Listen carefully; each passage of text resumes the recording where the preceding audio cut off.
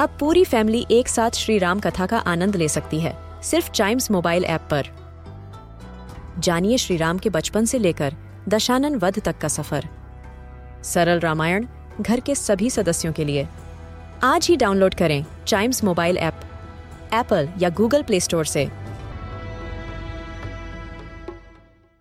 This is Chimes Radio original podcast.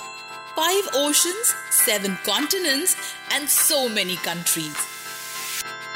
In this geography podcast, we explore the world with our little explorers. Talk about the countries, their flags, and lots more. It is a country of ancient civilization, also known as Hellas and officially the Hellenic Republic. It is Greece for us today, a country located in Southeast Europe. Its capital is Athens.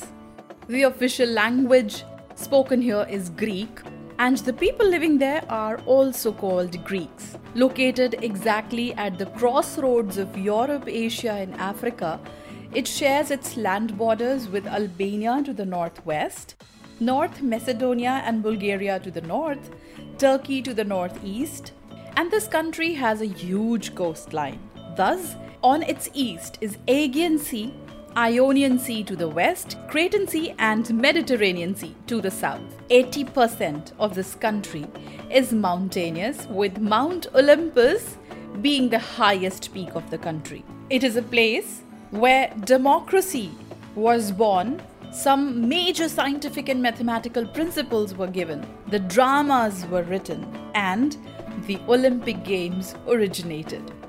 Since it has a long history, it has more archaeological museums than any other country in the world. It has 18 UNESCO World Heritage Sites, including Acropolis, Mount Athos, medieval city of Rhodes, and old town of Corfu.